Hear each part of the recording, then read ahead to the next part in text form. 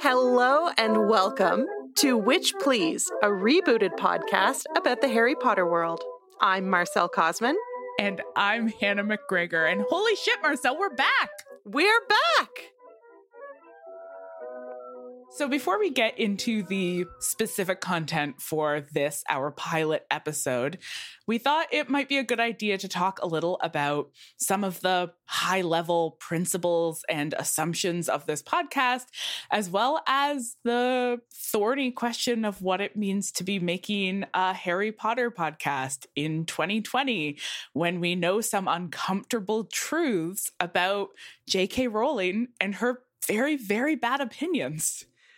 Yeah, those of you who have listened to the original run of the podcast, you will be familiar with our lack of concern about what J.K. Rowling says is true versus versus what we can find, what we call textual evidence for. So often when we study any kind of literature, we are looking for what we call textual evidence. And so that means just by looking at the words on the page, can you find proof for this thing? Mm-hmm. And that doesn't mean that we want to ignore what Rowling is saying and pretend that the texts are perfect and without flaw. Looking seriously at the textual evidence that Harry Potter provides us with shows you that the texts are also pretty flawed, and it's not going to shock you to find out that they're often flawed in ways that align pretty strongly with the flaws of the creator.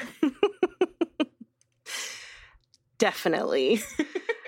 And so we talk about those. We talk about those flaws. We talk about the problems with it. And we talk about the ways that they are hurtful. And Hannah, why do we do that? Why do we bother talking about these things that are hurtful in these things that we love? Why not just pretend that they don't exist and put our heads in the sand?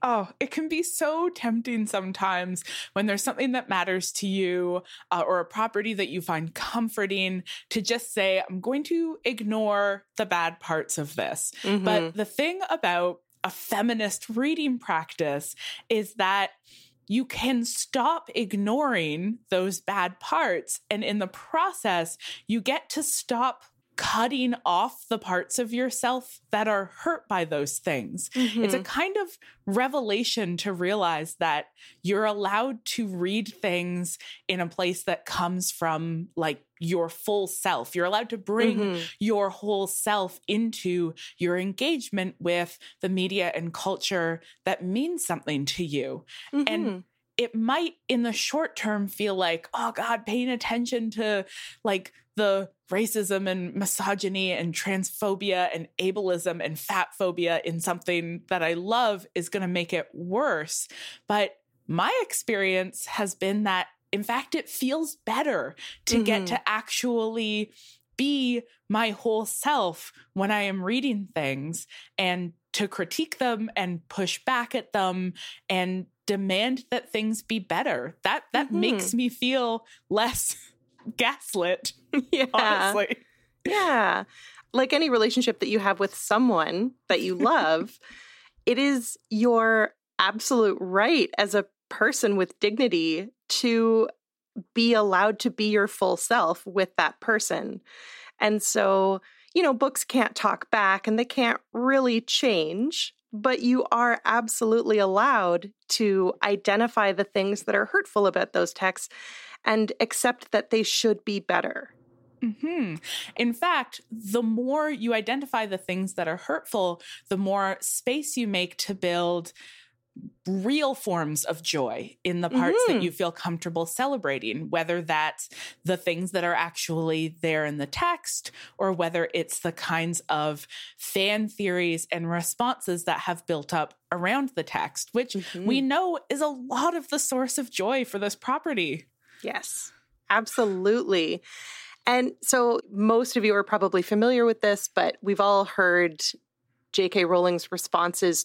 Well, it's not in the books because Harry didn't notice because it's not part of his journey, which is bananas. It's the source of a lot of very good jokes. It's like, nobody was wearing shoes through the entire third book, but Harry didn't mention it because it's not part of his journey.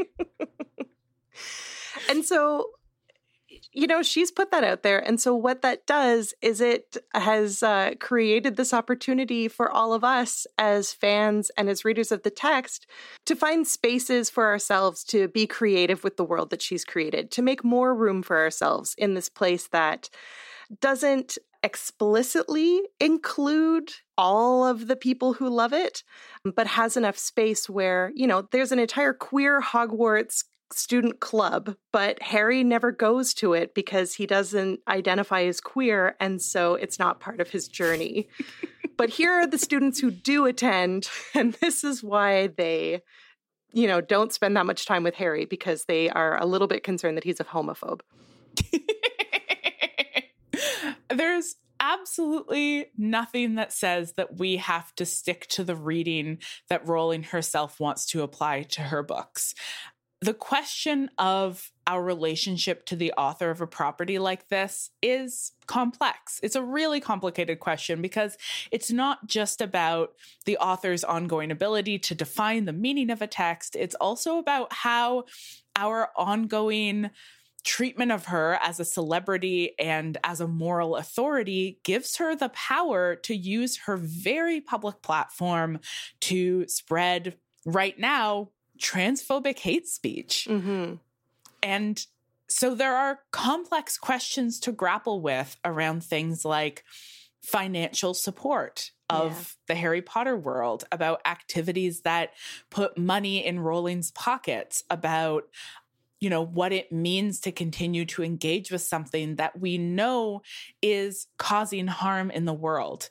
And that is not a simple question. It's not a question that we will be able to solve in any straightforward way for you. No. But it's a question that we want to grapple with and to think about and to acknowledge its complexity and to not insist that knowing that there are problems means that it's time to take this whole beloved world and put it in a dumpster. Yes. So I think that maybe for those of us who are not being personally attacked by Rowling, maybe we are the people who ought to spend a little bit more time wrestling with how it is we want to give J.K. Rowling our money and if we want to give her our money. But for the folks who she is actively dehumanizing and excluding from her world, you are not responsible for making this decision for anybody else. You are allowed to find joy where joy feels real to you. These stories are your stories, and you are not responsible for solving the problem of how do we separate the creator from the work of art. I think there's an important distinction to be made between the kinds of responsibilities that you and I, Marcel, and other cis fans of the Wizarding world, of the Harry Potter world, have in relation to Rowling's transphobia, and to acknowledge that that responsibility probably looks different and that the questions that we're asking and grappling with will look different and feel different than they do to trans fans. Yes. And that is hopefully something that we will also get a chance to have conversations around by having guests on the podcast who are trans. And we can have these conversations because there are conversations you and I don't necessarily have the expertise to have. No. As a pair of white cis women, we are quite limited in our ability to speak on behalf of the oppressed. Yeah, I mean, actually, when you think about it, we're significantly more likely to be part of the problem. I can't stop thinking about these protest signs that I see white cis women carrying that say, "I want to speak to the manager of white supremacy."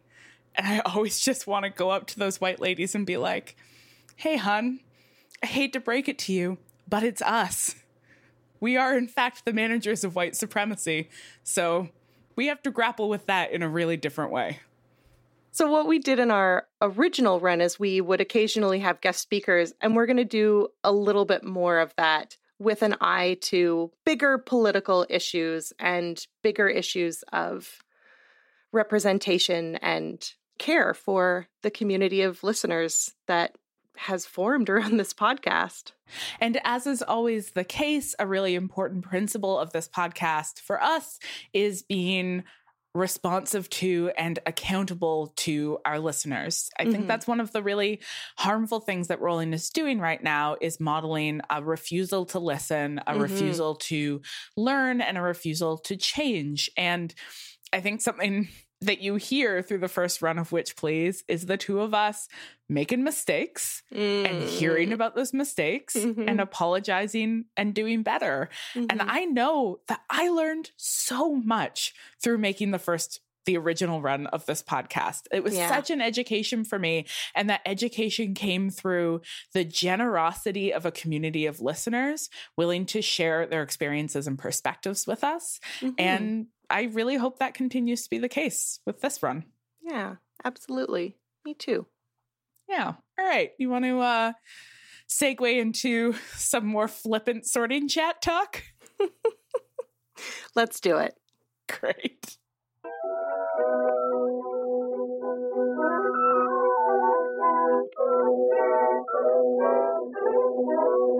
So normally the sorting chat will be a place for us to, I don't know, just chat. Do stuff. just chat about how we're doing. How are you? Hey Marcel, how are you doing? Overall, pretty good. I successfully returned some online purchases today, so that was a big... Oh. I've literally never done that before in my entire life. No matter how awful the thing is, I'm just like, well, I guess this is mine forever now, so... Was it $100 worth of American chocolate bars? Absolutely not. There are not $100 worth of those left, so... How many dollars are there left? Okay, so for listeners who are maybe not entirely sure what's happening, in Canada, we cannot get some chocolate bars that you can get outside of Canada. I'm sure this is true in all countries. Yeah, we have socialized medicine, but we have very little freedom. And so my last trip to the United States of America introduced me to some very exciting chocolate bars that I am not able to get here. I believe you call them candy bars in America. And I found a website on the internet where I could purchase these chocolate bars and have them sent to my house. And so I bought $100 worth of 100 grand, whatchamacallit, and Fifth Avenue bars. Delicious. We are recording this episode in late May. So by the time you're listening to it, the world is hopefully different and doesn't involve entertaining yourself by ordering $100 worth of chocolate bars. But you know what? If it does, that's fine. So do you want to talk about this reboot a little bit? Yeah, sure. Let's do that.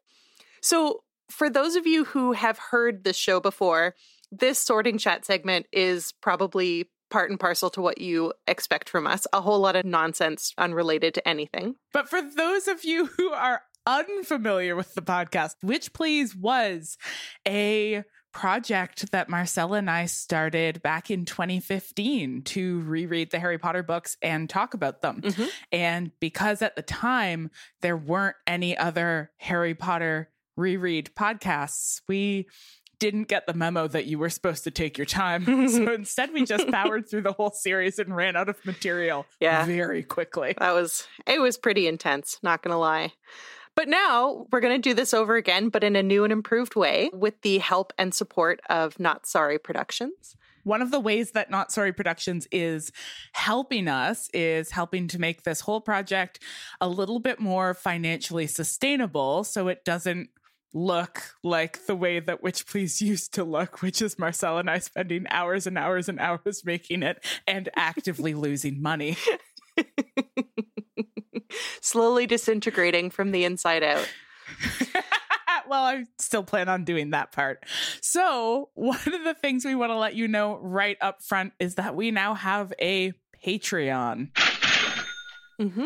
Hey, what's going to be on that Patreon? Well, all of that solid gold content that listeners to the previous run claimed that they wanted, like access to unedited episodes and fun movie watch-along stuff, which we're currently doing with everybody, but we're going to start doing that very selectively very soon for money. Yeah. We're still only barely learning our lesson about figuring out how to monetize this, but we'll get there. There are a couple of things that you need to know about this new and improved version of Witch Please that you're listening to. And the first thing is that we are joined by our wonderful ghost in the machine, our producer. Welcome back. The other new thing is that I guess we do research now. Can you believe it? What a horrifying transformation of the whole premise of our show. If you didn't listen to the first run of Witch Please, you should know that we very aggressively stated at the outset of the project that we were not going to do any outside reading or research for the show. We just read the books and then talked about them based on stuff we already kind of knew about. But I guess now we're going to do some research. A thing that's not going to be different is that we're going to continue to figure out ways to interact with listeners. So keep tweeting at us at @OhWitchPlease. Keep engaging with us, and we will find ways to respond to you. It's true. You know what's not different, though? What's not different? Still got a bunch of real silly segments. Oh my gosh. So let's go. Okay. You ready? All right. Okay, here we go.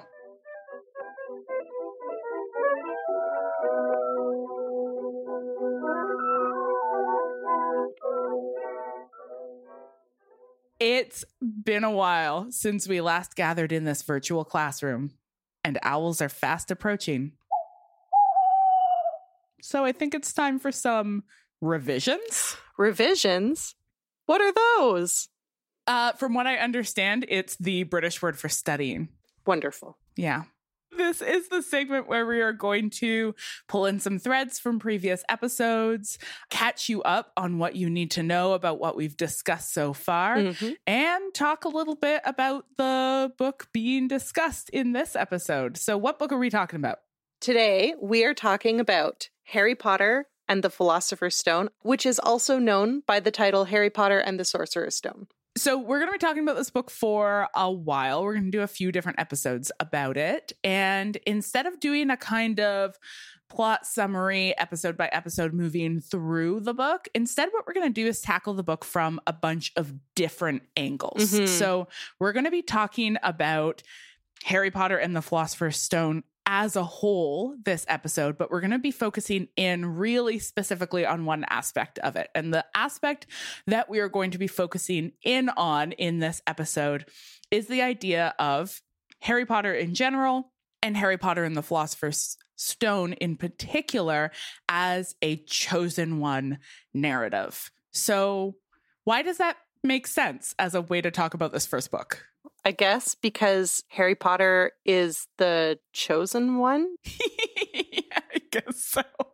Even though that this is a key theme of the series as a whole, this is the book where we see him becoming that figure, right? Like it opens up with this idea of him as the boy who lived, with him as a child being propelled sort of without his knowledge into the position of this kind of chosen one figure.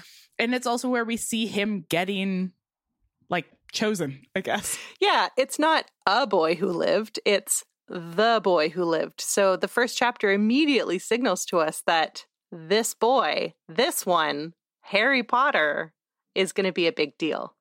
Did you reread this book for this episode?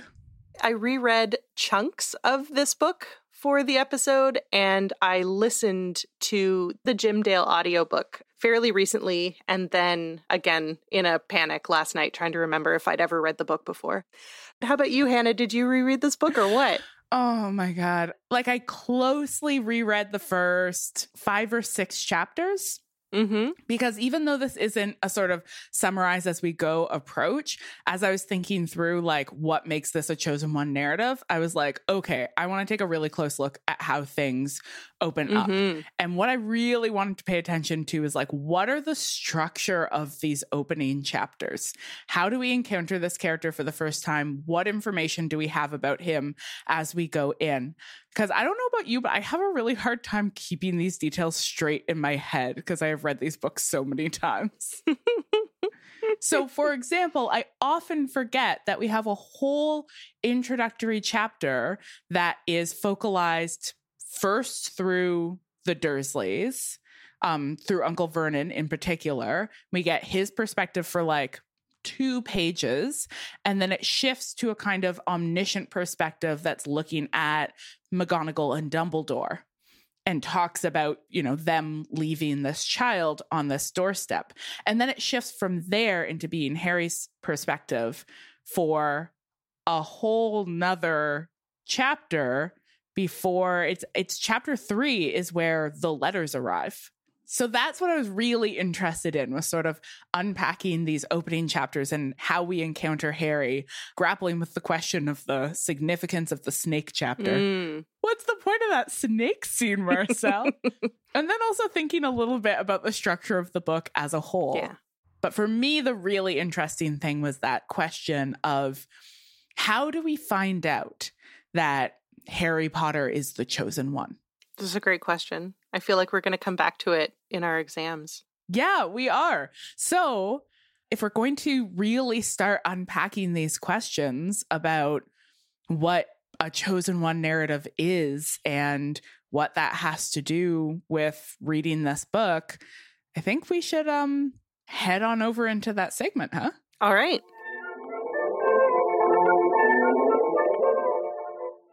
We're still dubious about the ethics of turning a mouse into a teacup, but we feel pretty good about turning theory into praxis. So let's head into Transfiguration class, where we unpack the ideas we'll be working with in this episode.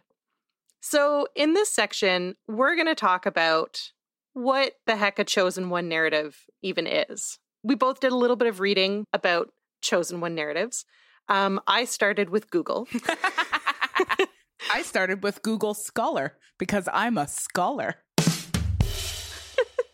Ooh. So Google took me to a website called The Nerd Daily. And according to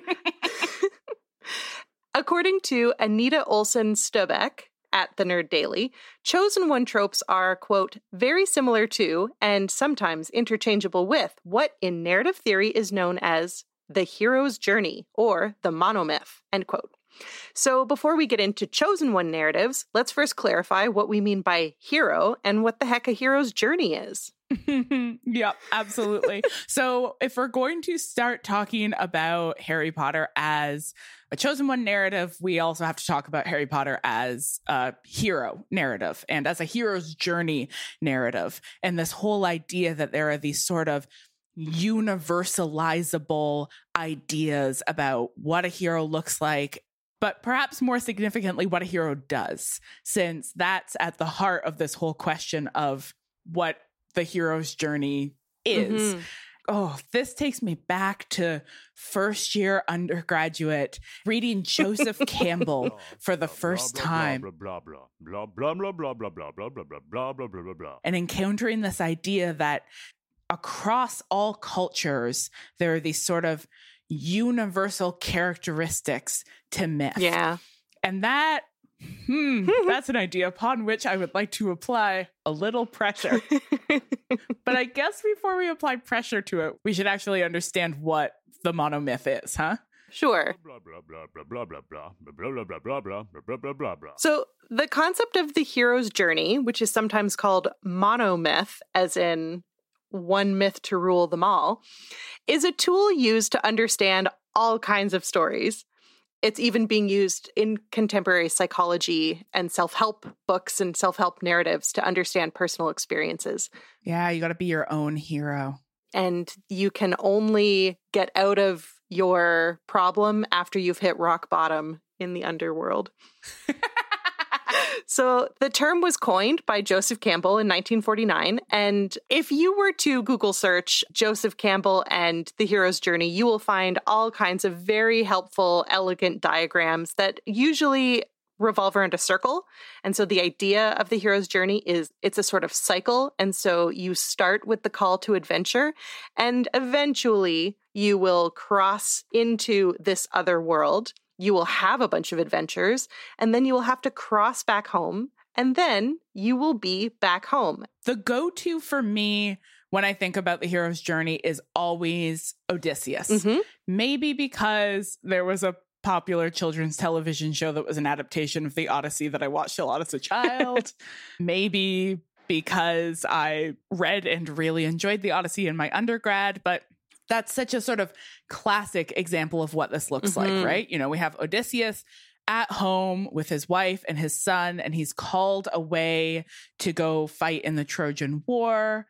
So he receives the call to adventure. He has to sort of cross over and go out of his home into this wider world. And then in order to get back home, which is ultimately what he's trying to do, he has to face all of these trials. And those are the trials that are often interpreted as being sort of universal tropes that can tell us something about both the nature of the hero's journey, but also the nature of like human psychology or whatever. Because we all have to metaphorically strap ourselves to the metaphorical bow of a metaphorical ship so that the metaphorical sexy sirens won't metaphorically eat us. Yeah. I'm not sure what the sirens want to do. I think that's what they want to do. Yeah, for sure. Sexy women are always a metaphor for danger. And the other thing that I think really makes the Odyssey feel like an applicable version of this is that you do actually have the whole part where Odysseus gets home and has to like settle back in. And by settle back in, I mean murder his wife's many suitors. Ooh, awkward. So that's, for me, that sort of structure, right? Like you're called away and then you go on a bunch of adventures and then you get home and maybe you do a murder. Yeah, or 2. Or 6. I don't know how many suitors there were. I can't remember. So the Chosen One narrative is very, very closely aligned with the idea of the hero's journey. And so according to Elise M. Wisniewski, whose master's thesis both Hannah and I dug into in order to make this episode, quote, "The Chosen One is a term used by critics and writers in fantasy and science fiction genres to describe a hero above other heroes.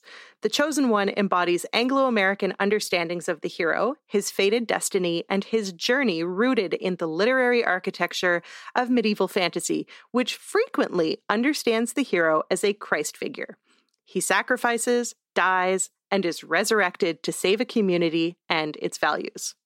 And there's lots of sort of characteristic classic examples, particularly in this kind of Anglo-American fantasy tradition of these really significant Christ-like chosen one figures. So probably the go-to one is King Arthur, who has, you know, this whole long history of medieval literature and all of these different legends, but there's always this connection, right? The special boy who can pull the sword out of the stone, who is fated to be the king of Britain, who will return the kingdom to something.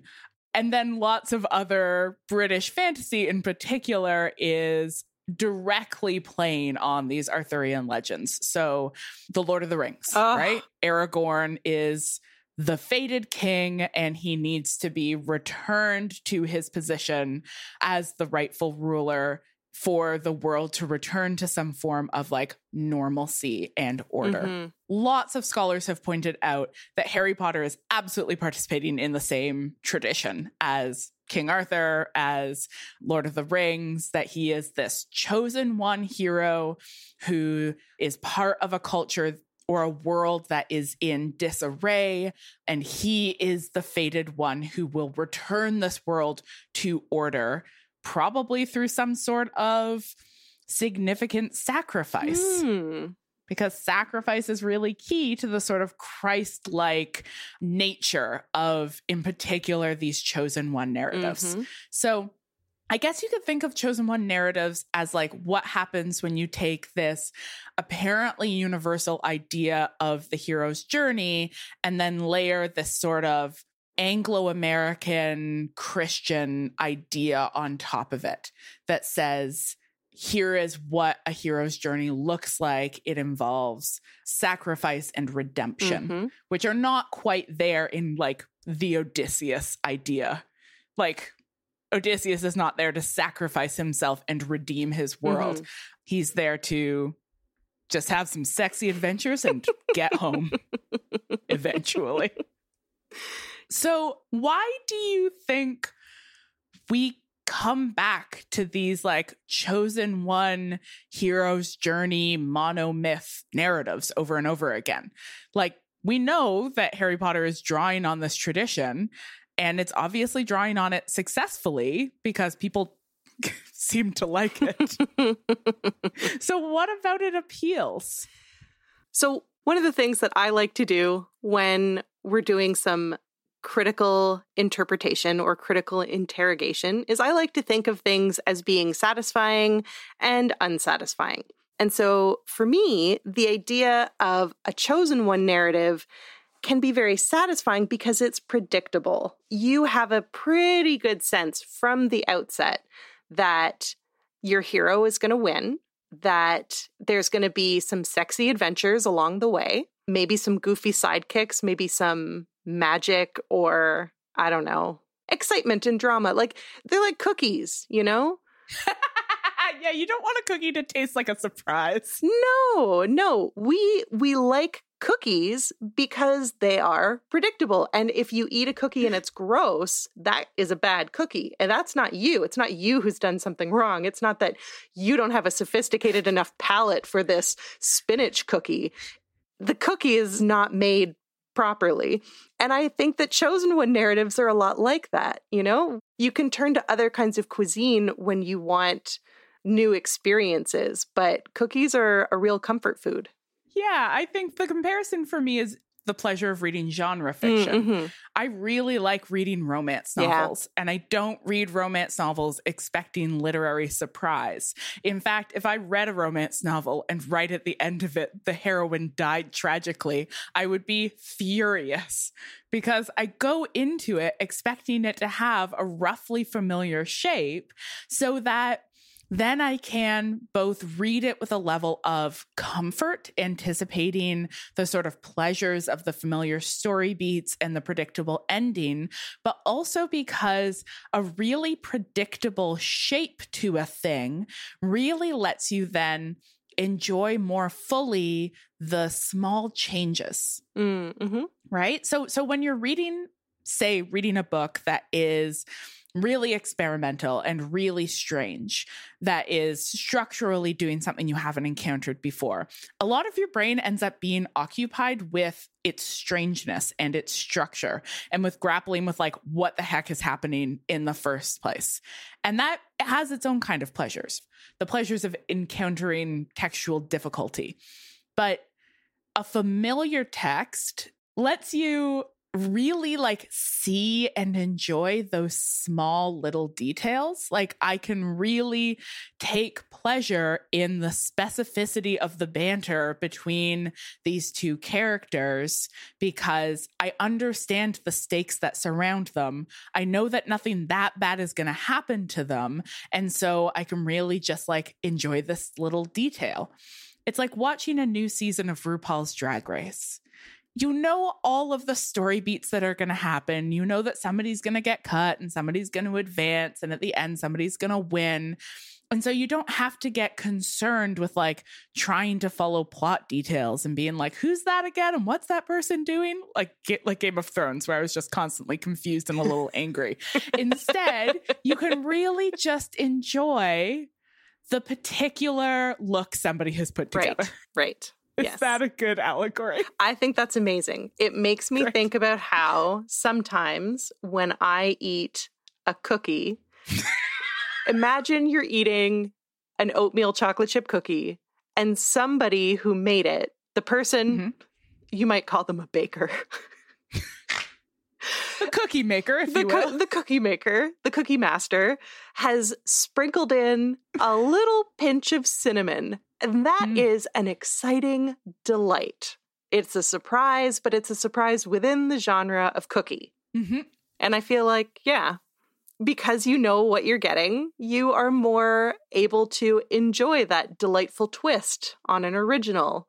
It's not like a philosophically deconstructed cookie where you just get like a bag of oats and some sad chocolate chips.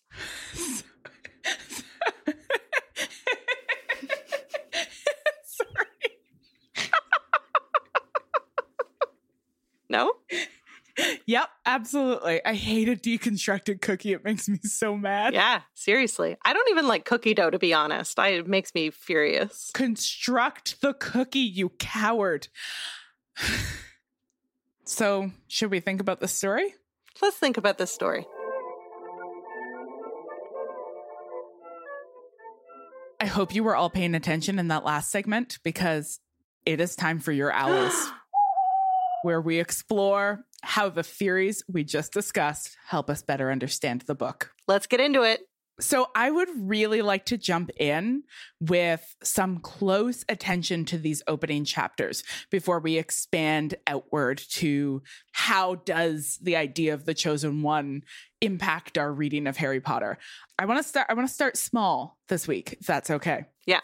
And what really struck me as I was rereading is this opening chapter, The Boy Who Lived. So picture a version of the Harry Potter books where you jump in at chapter 2 and go straight into the sun rose on the tidy front gardens and lit up the brass number 4 on the Dursleys' front door. Right? So the beginning of chapter 2 drops us into the Dursleys' house. Yeah. And establishes it as a place that is normal and boring. And then very quickly zooms us into Harry Potter asleep under the stairs. If the book began this way, we would need to discover, along with Harry, at the same pace as him, that he is special. Mm-hmm. We'd have a giveaway. The giveaway would be the fact that his name's on the cover.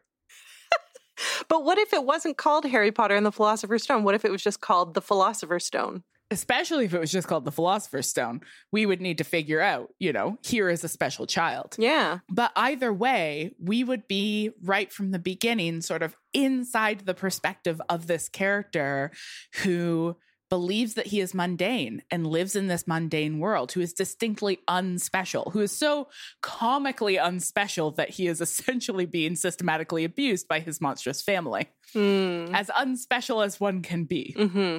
But that's not how it starts. It starts with a whole chapter that laboriously lays out for us the extreme specialness of this child, that wants to make sure that we know, like, here's a mundane world, right? Here's the world that Vernon Dursley lives in that is so specifically and deliberately mundane. And right from the get-go, it's like, but don't worry, there's a magical other world. And this idiot doesn't want to pay attention to it, but that's because he sucks. Yeah, he People who don't want to pay sucks. attention to wizards suck. Yeah. And here's the special boy. He's so special. He's so famous. He's so magical. He's going to be an incredible wizard, but we're going to leave him in this boring house. That's really different than the unexpected surprise of the, scrappy orphan pulling the sword out of the stone. Yeah. We don't encounter him as a nobody who then proves himself to be, in fact, remarkable. It is about an already remarkable and special child who is temporarily displaced from his innate specialness, who the second he's returned to the wizarding world, everybody, just by virtue of looking at him, know that he is chosen and special. He might not be legible as special to muggles, but to wizards, he is emblazoned with a big, obvious signifier that says chosen one. In the shape of a lightning bolt on his face. In the shape of a lightning bolt on his face. Ow! Huh. So here's what I think is sort of interesting about this. And maybe this is just because we've read through the whole series, and in the previous run of our podcast, we've dissected the whole series. And I'm sure that we'll come back to this conversation when we get to book 5. So I won't talk about, the stuff that we learn that complicates the idea of chosenness in book 5. But the thing that I find so interesting about this reading is that Harry Potter isn't actually all that special. Right? Yeah. So like the first chapter tells us that he's special. Oh, he's the boy who lived. The title of the book tells us that he's special. But as we sort of accompany him along this journey, you know what he is actually very good at is Quidditch. So like, okay, I'll give you that. It's the only thing that's not given to him. Yeah. I mean, his status as a chosen one is given to him first by Voldemort and then by the wizarding world as a whole. And then his status as a celebrity is given to him. The cloak is given to him. Mm-hmm. The broomstick is given to him. Like, he keeps receiving all of these things, Mm-hmm. right? You're right. Just being innately good at Quidditch seems to be the only thing that's actually innate about him. And it kind of doesn't end up being that central to his ability to save the world. No. Actually, at the end of the day, he does not save the world through some quick broom work. He doesn't even become an internationally successful Quidditch player. Spoilers. Spoilers. Yeah. But so it's really interesting to think about, like, here is a child who, from the second we encounter him, we are being told the same thing that everybody in the wizarding world is being told, which is he's special. He's so special. Oh my God, look how special he is. This child is so special. Mm-hmm. And so what happens to a kid when you tell him every second that he is chosen? Right? Yeah. What kinds of choices does that child then make? Mm-hmm. How does he understand his position in the world? How much of his intervention into the affairs of the school in this book are shaped by the fact that he has this like narrative albatross on his back, telling him that he's a hero. Definitely. Oh my God. Yeah, the sense of responsibility that he seems to hold for protecting the school from the person who's trying to steal the Philosopher's Stone, which initially they assume is Snape, and then they find out is actually Quirrell. It is absurd that an 11-year-old child would take responsibility for that, but it makes for darn good storytelling. That's for sure. It really does. It really does. So in that sense, the book does follow a lot of these patterns of the hero's journey, right? Like we've got the call to adventure, which comes in the form of a letter. And characteristically, the call to adventure is followed by a refusal of the call. I'm a what? And the call needs to be repeated a number of times.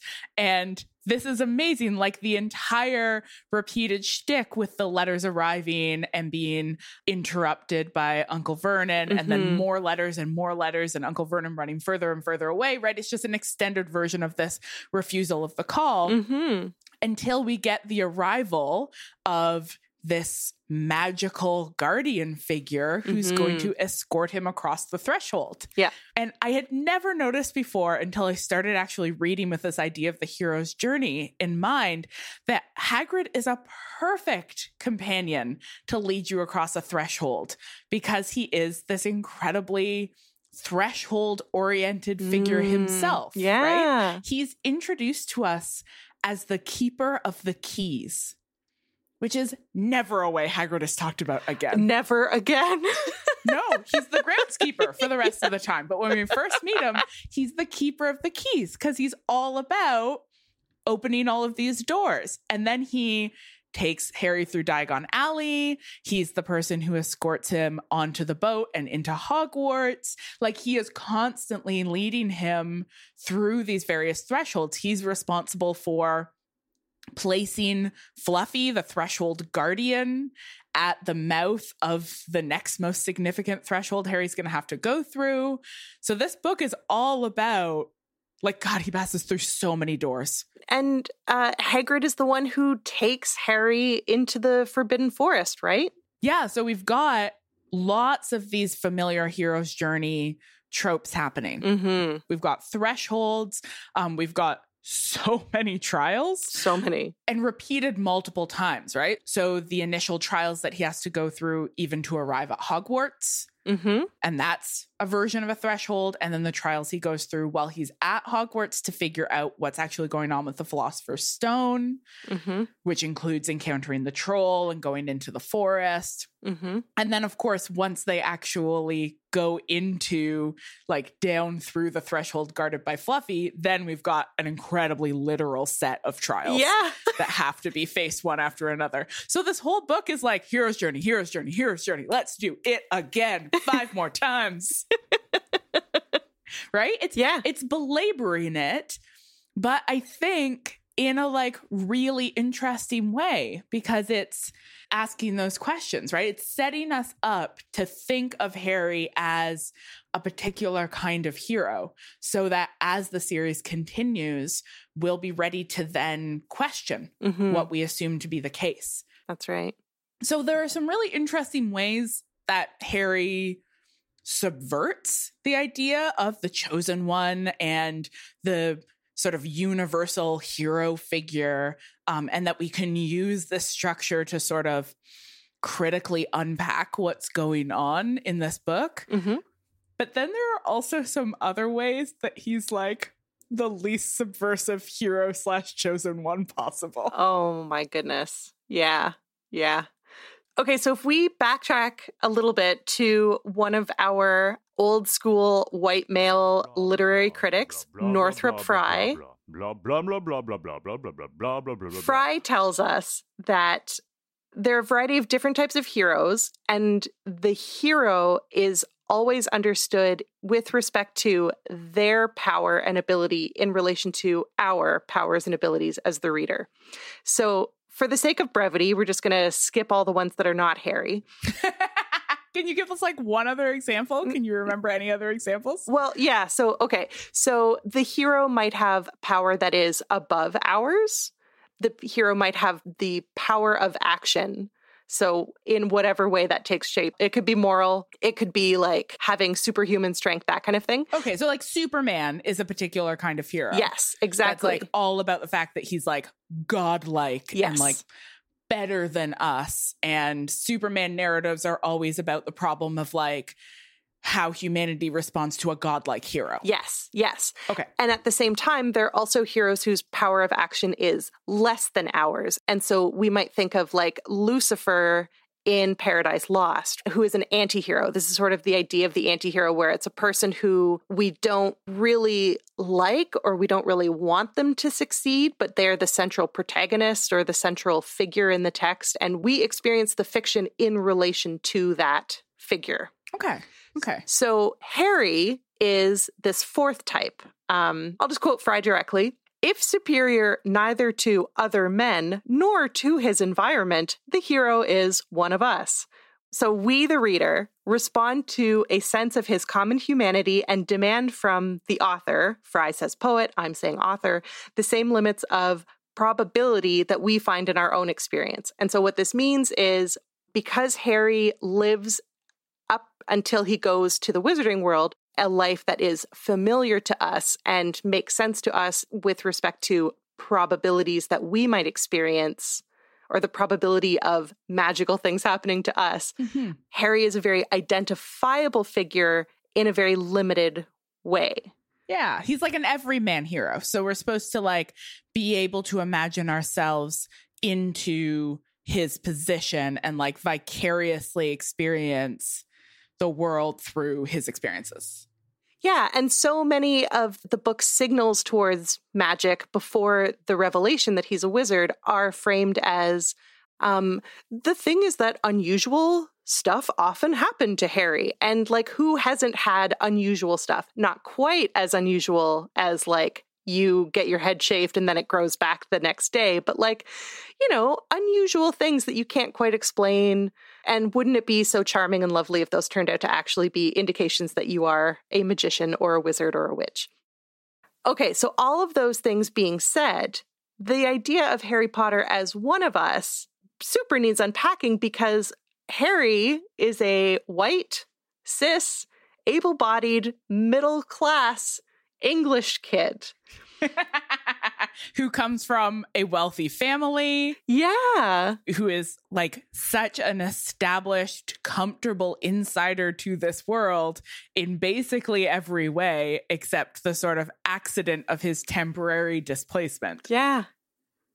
Yeah. No, absolutely. Like, the idea of him as an everyman is exactly the problem with any idea of an everyman, which is who gets to stand in as a universal signifier of humanity and who is always going to be exceptional, right? Whose stories are universalizable stories that we can all picture ourselves in and whose stories are niche special interest stories. That's right. Yeah. And that takes us right back to those like questions about why did Rowling make her hero a boy? Because making him a boy makes him unmarked, neutral protagonist. Whereas making him a girl would have made this books for girls. Right. Right? Let alone any other signifiers of like meaningful difference that might have been present in the books. I mean, we can make a similar argument for her insistence on like unmarked queerness. But that whole idea of Harry as unidentifiable hero, yeah, it's premised on a very particular understanding of what it means to be neutral. Indeed, the very premise of the monomyth, right? Like these come from the same ideology of like white Eurocentric Christian thought. Yeah. So that's really worth spending a moment on. That idea that the monomyth is not something objectively observed to be true about human culture, but rather an interpretation produced by very particular people in a very particular intellectual climate. So when we look at people like Joseph Campbell and Northrop Frye, we're looking at white male scholars from an Anglo-American tradition who were invested in the idea of a universality that put them and their culture as a logical endpoint of all human culture leading up to it. Yeah.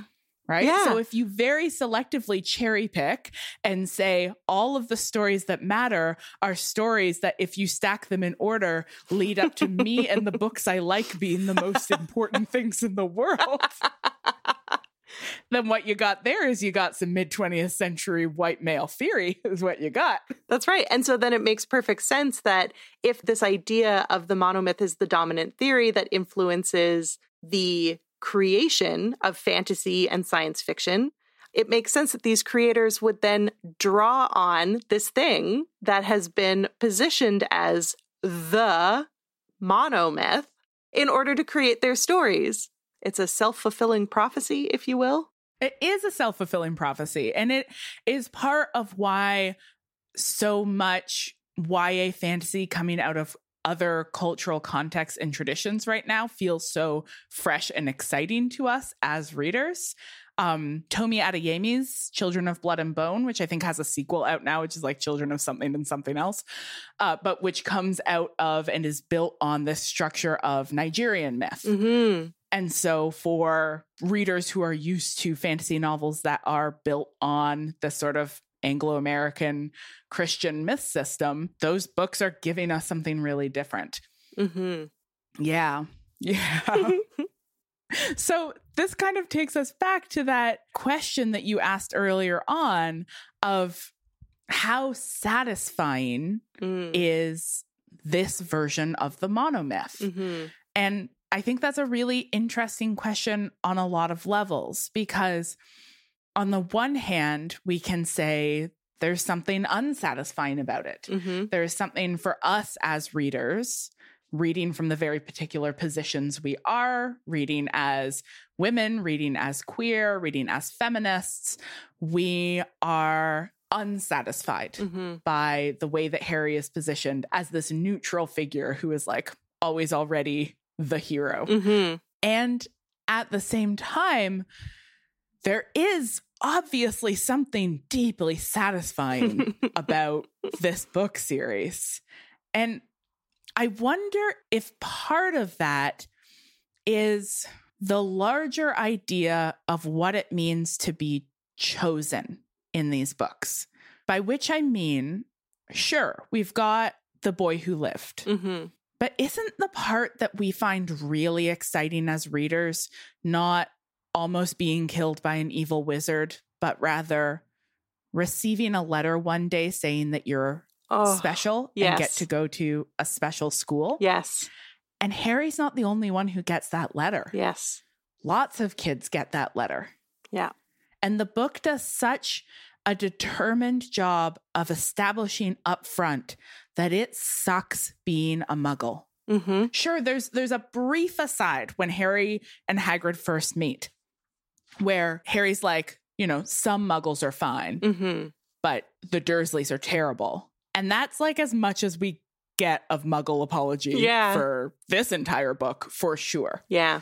Hagrid says, "I'd like to see a great muggle like you stop him," to Uncle Vernon. And when Harry says, "A what?" Hagrid says, "A muggle. It's what we call non-magic folk like them. And it's your bad luck. You grew up in a family of the biggest muggles I ever laid eyes on." Right? So that's a non-neutral deployment of the word muggle. Yeah. That is not like some people are muggles and some people are wizards and it's fine either way. It's like, these are the biggest muggles. Mm-hmm. To be a muggle is to be somebody who deliberately ignores magic, Mm-hmm. who hates whimsy, Mm-hmm. who spits in the face of joy. So who would want to be a muggle? It's Right. the worst. Yeah. You want to get that letter saying that you're not part of this world, you're part of that other world where things are better. Yeah. For me, it's so much this idea that, like, you can find a place where your difference is welcome and that your difference is celebrated, where you belong. And so then as readers, we get to imagine that there's a place for us too, for all of our various differences, for all of the things that mark us as different or mark us as other, or, you know, As not fitting in. yeah. Right? You know, his characteristic as a child is that he doesn't fit into this family or this household. Mm-hmm. And so the discovery that there is another world where he does belong, that's a kind of universalizable experience, isn't it? Or at least a universalizable desire. Yeah. One that resonates particularly for a lot of queer kids, Mm-hmm. that familiarity of that sense of like, I once felt out of step with the world. Mm-hmm. And then, you know, I found a community, an identity, a place, an understanding of myself that suddenly made things click. Mm-hmm. And I suddenly felt like, oh, I make sense in this version of the world. That's right. And while this is a book about a specific chosen one and a specific hero, it's also a book about a collective, Mm-hmm. right? It's a book about this whole first year class. It's a book also about Ron and Hermione and Neville and Draco and all of these other kids who are also suddenly in this world and grappling with it and figuring out how they fit into it. And I think that's what makes this an enduringly exciting story of chosenness, because there's a whole bunch of kids here. There's a whole collective here. And that makes it a whole lot more possible to imagine ourselves into it than if it was just about this one special boy. Mm-hmm. Right. Like if Harry was the only person who came from a Muggle family, this would be a very different story. Yes, absolutely. But the fact that we find out not only, you know, Lily was Muggle born, but his dad wasn't. And here's one of his new friends who is actually Muggle born and is going to experience a lot more of that stigma than he is. Mm-hmm. And right at the beginning, we encounter other kids talking about like, yeah, I come from a mixed family, or Mm-hmm. or I'm Muggle born, and that's not centered around Harry. That becomes a community experience really quickly. Yeah. Yeah. What a great book. Yeah, I'm a fan. All right. Shall we wrap it? Yeah. Well, thank you, our most beloved listenership, for joining us on this adventure of episode 1 of the new and improved Witch Please. You can find the rest of our episodes by heading over to notsorryproductions.com or ohwitchplease.ca, or, of course, wherever podcasts are found. Witch Please is produced in partnership with Not Sorry Productions and distributed by Acast. Special thanks to our brand new but already beloved producer. Hello. And thanks to you, our listeners, for coming with us on this exciting journey, this exciting hero's journey. If you are into this reboot, why don't you let us know by dropping a review on Apple Podcasts? Every episode, we will read 5-star reviews right here. So I pulled the last 5-star review that's up on the Canadian Apple Podcasts, which is from February 2020. Marcel, you want to read this for us? Sure. This is from Lottie Shepley, and it's titled Still Listening. Absolutely love this podcast. These two lady scholars are fantastic, hilarious, and full of laughs. That's true. I listen to it on repeat and get more out of it each time. I hope they revive it and do a handful more with the new content being released. Or reread the series as a 5-year anniversary of the podcast. Just saying. Well, looky here, Lottie. We're doing something. 5-year anniversary. Oh Can you God. believe? I can't. It hurts. It hurts. Also, don't forget, we've started a Patreon where you can help keep this project going and gain access to all that solid gold bonus content. Visit patreon.com/ohwitchplease. On our next episode, we'll be continuing on our journey through Harry Potter and the Philosopher's Stone with a whole new focus. But until then, Later, witches.